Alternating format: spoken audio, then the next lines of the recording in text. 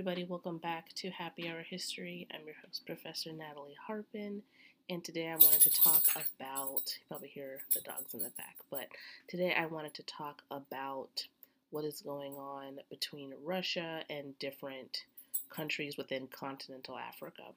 So, first things first, most of the time, Americans I tend to find, and I'm sure other people in Western countries, don't really understand just how nutrient rich continental Africa is.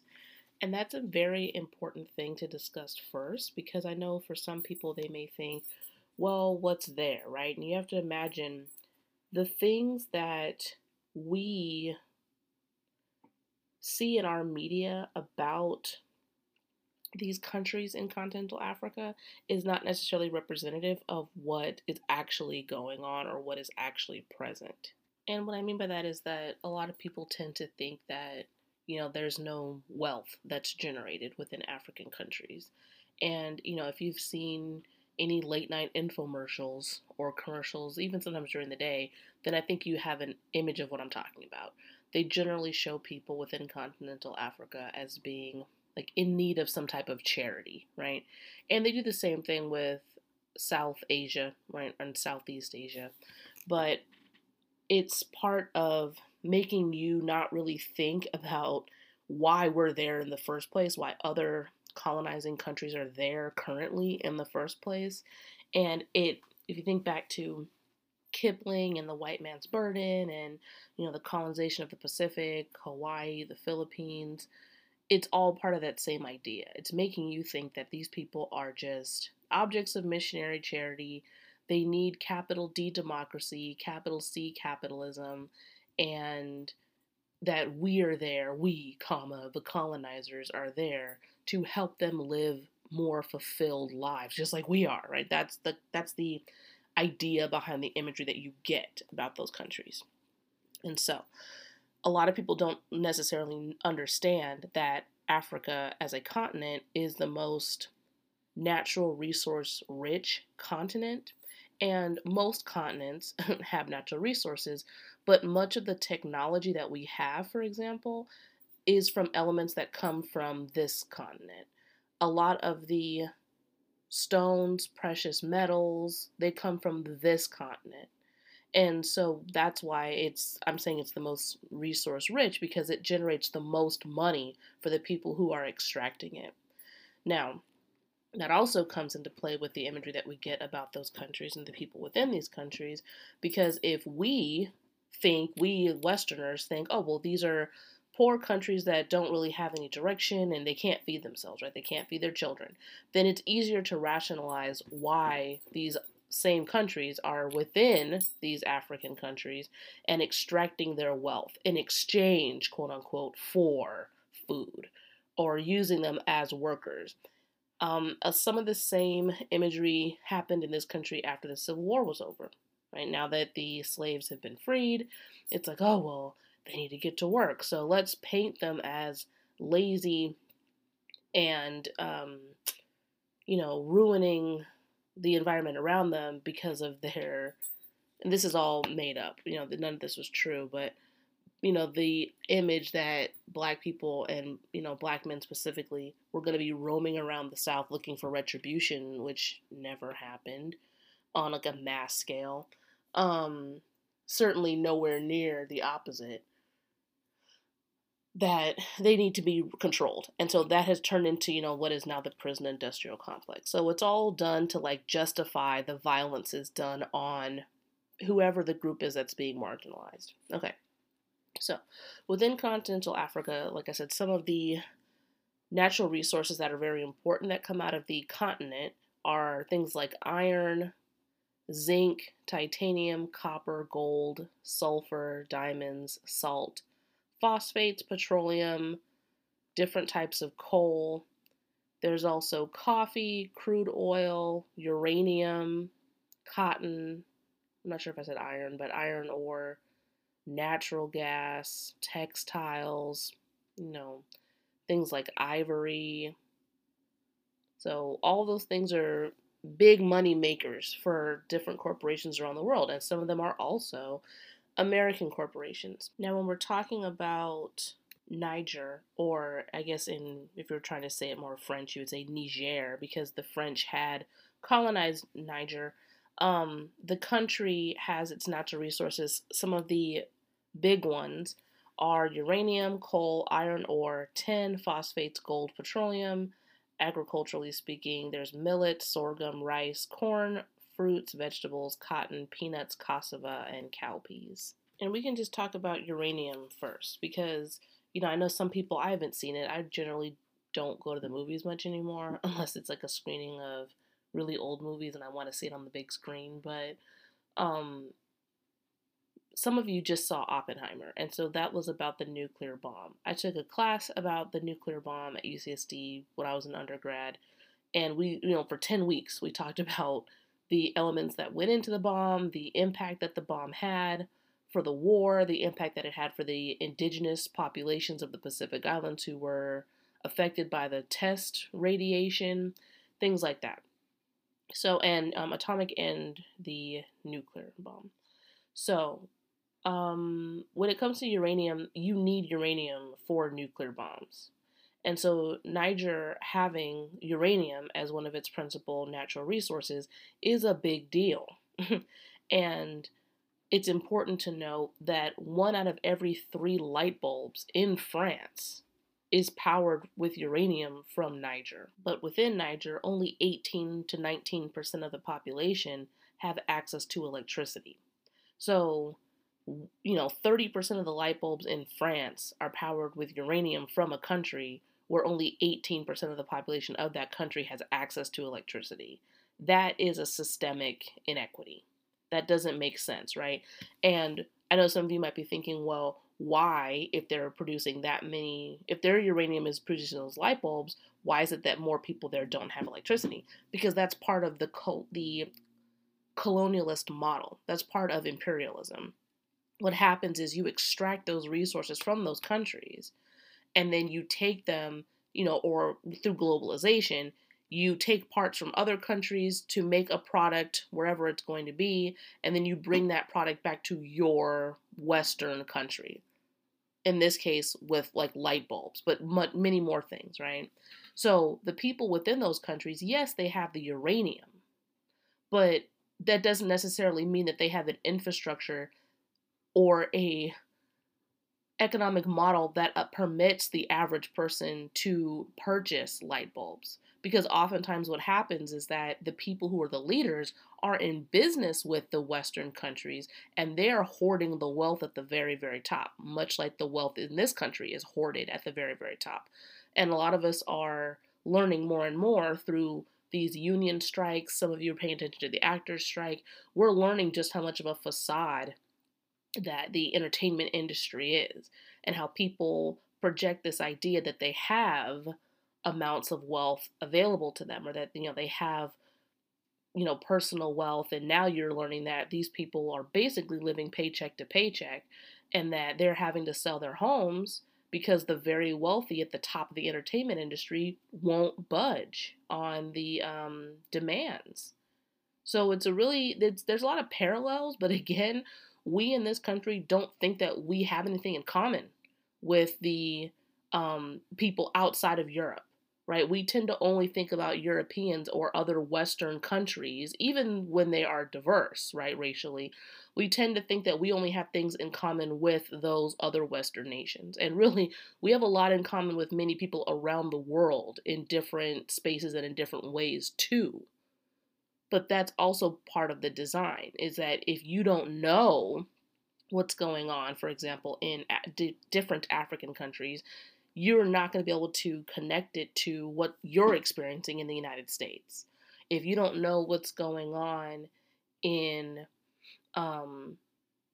Australia, you don't know what's going on in Korea. You don't understand what's going on in Chile or Argentina, then you're not going to be able to connect it and think about, okay, well, what does this mean on the bigger scale?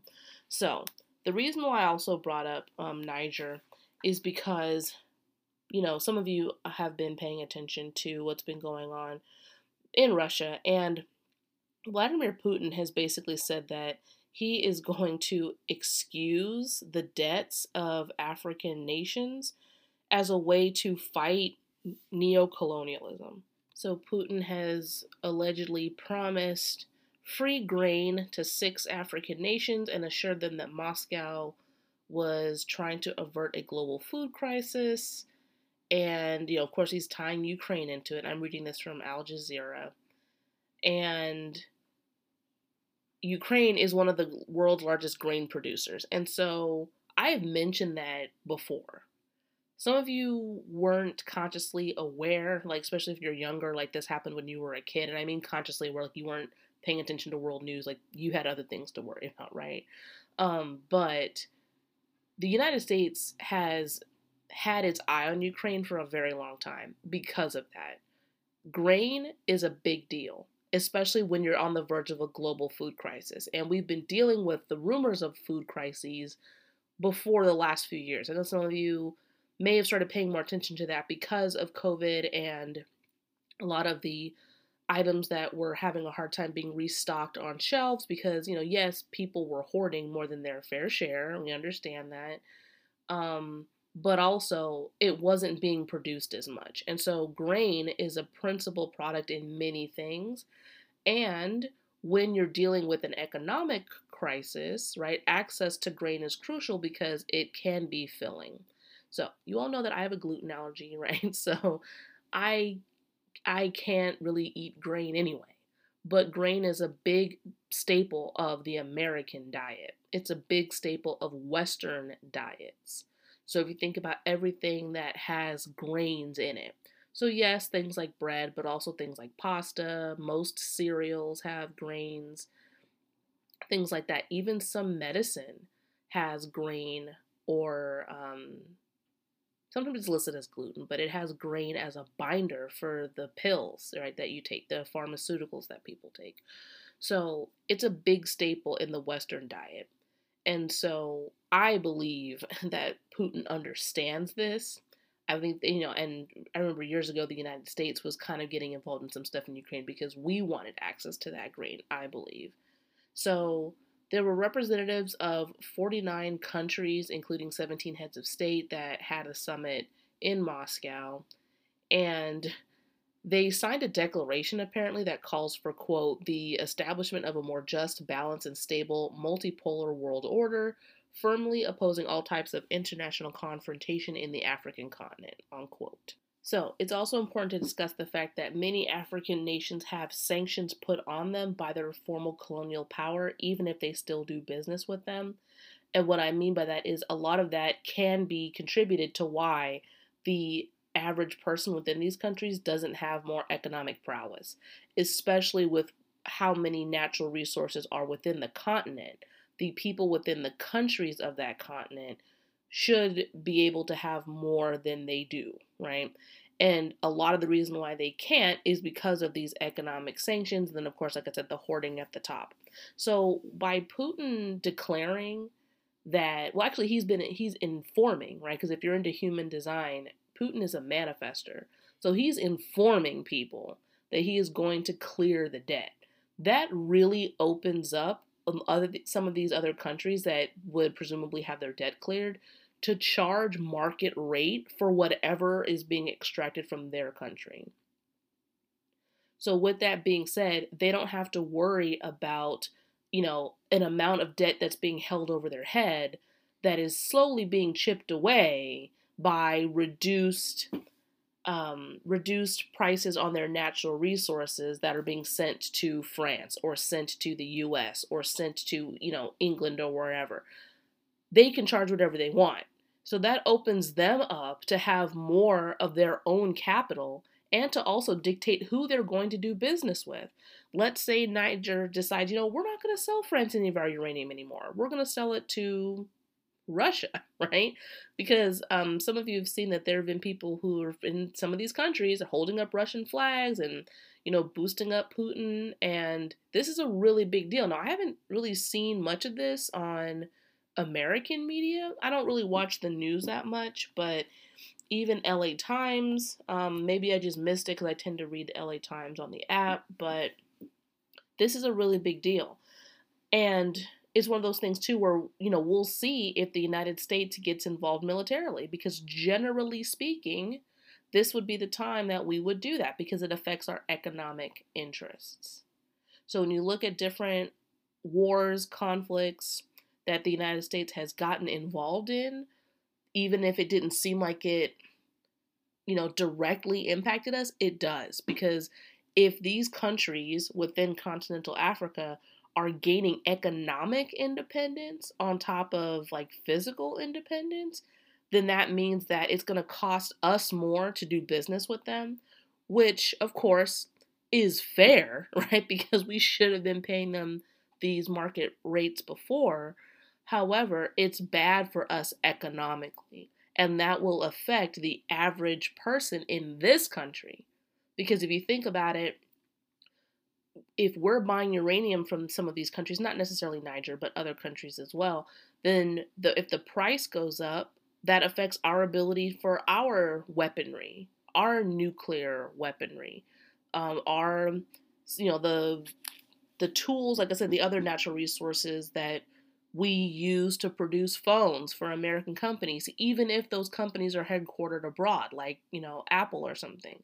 If they have to pay more for the minerals or the gold pieces that go into the phones to produce the connectivity, it's going to drastically increase the price of iPhones or, any other MacBooks, any other of their products that they now have to, create more profit for themselves because they have to pay more for the raw materials to make it.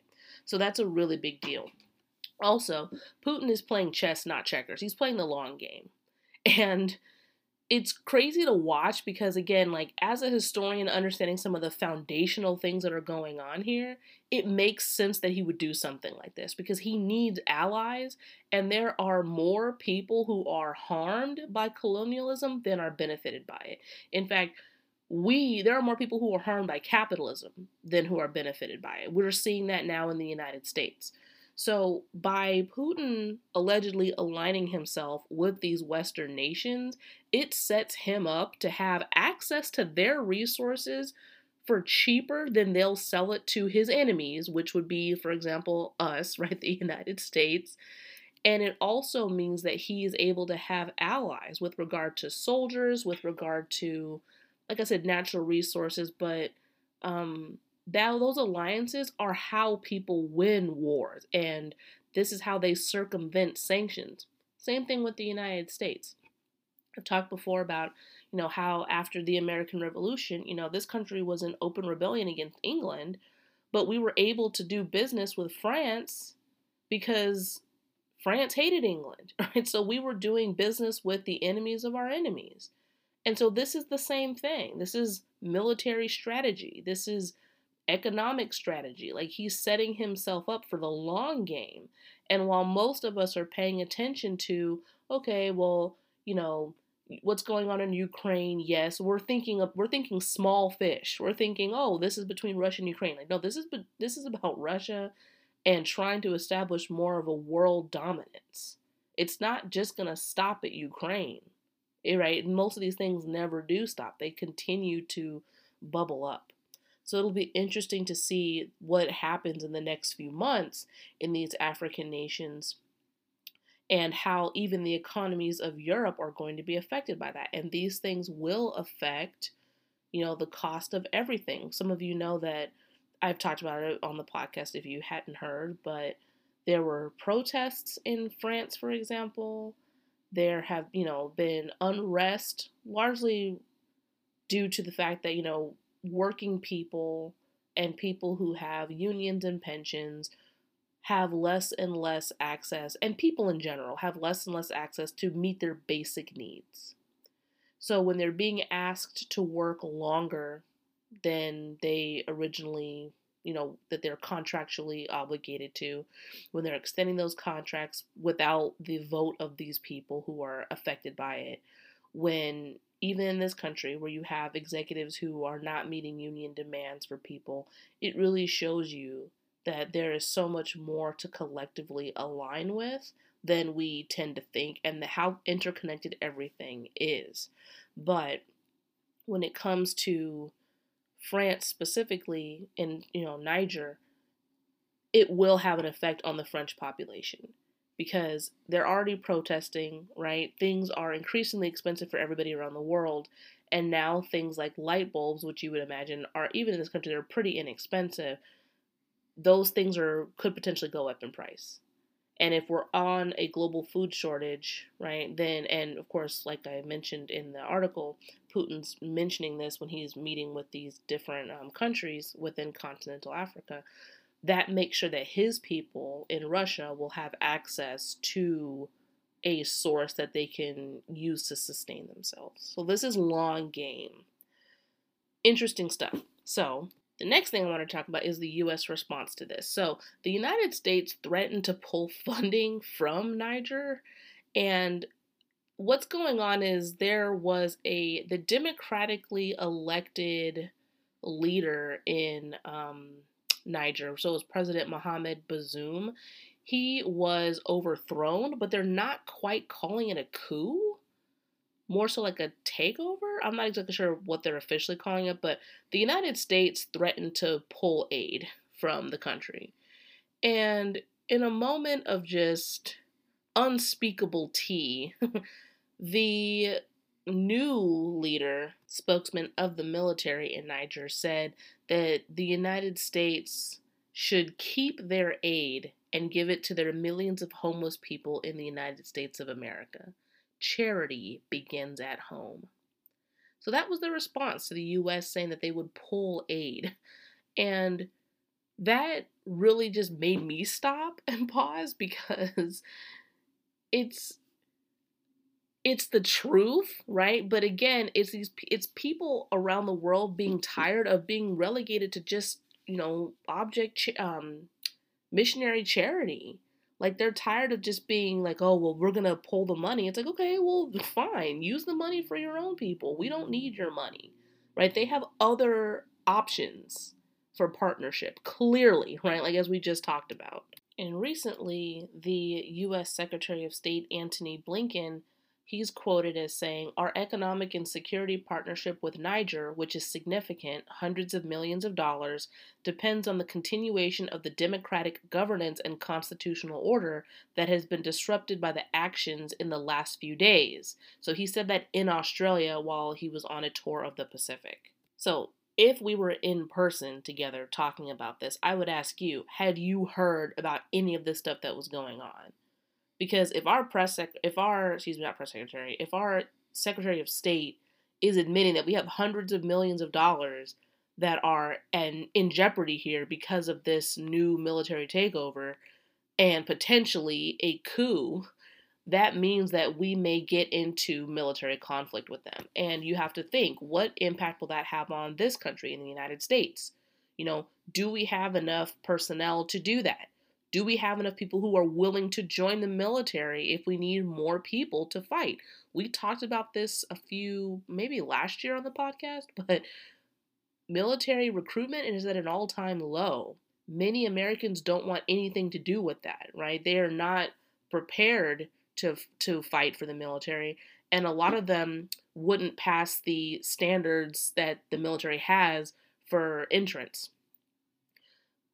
And even those who would pass it are even saying that they're not interested. They don't want to be in the military. They don't want to be, conscripted to the military. So that may have an effect too. And if you think militarily strategically, if we're involved, if we're sending all this money to Ukraine, we're threatening, the country, the United States, we're sending this money to Ukraine, we're threatening to pull aid from Niger. We also have to deal with the fact that, we have people who are in economic binds in this country and can barely afford to eat or pay their bills. Do we really have a populace that can sustain a war domestically? Do we have a domestic populace that can sustain a war? Now, some of you might be thinking, we did have we did have the Great Depression in this country, and our entrance and involvement in World War II helped pull us out of that economic strain and also created a large economic boom in this country after the war was over. Sure, right? So, I mean, those things have happened before. So, some people may think that it might be good economically to get involved in this, but, a big part of why we were able to do so much domestically in World War II was because of morale. You had a lot of people who were incentivized and who wanted to prove themselves. And this was in the 40s, so we were still dealing with sexism and racism on the level that it was permitted and legal. So now, sure, those things are technically illegal, but we know that they're still happening. I don't know if we have a populace of people who would be in the same mindset to try to prove themselves for that same equality. I think a lot of people feel like, history should speak for itself. Like, we've had hundreds of years of working together. We've had hundreds of years of people not fighting back in retaliation, mass scale, even though they were being marginalized and killed. I don't know if we would have people who would be willing to continue to be involved in those things. And that's really sad because, like I said, this has the potential to affect, the average person in the United States as well. Even if we don't know why we're being affected. Because again, we don't tend to think about the news that comes out of continental Africa as relevant to the news that is in the United States, or connect to it as much as we do about like the news in Europe. So what I would say is, in the next few weeks, be paying attention to what's going on in Russia, between Russia and different nations, in the African continent. We'll see if it expands maybe into the Asian continent, into the South Asian continent. And, be on the lookout because I hadn't heard about any of this, but it is very, very important stuff.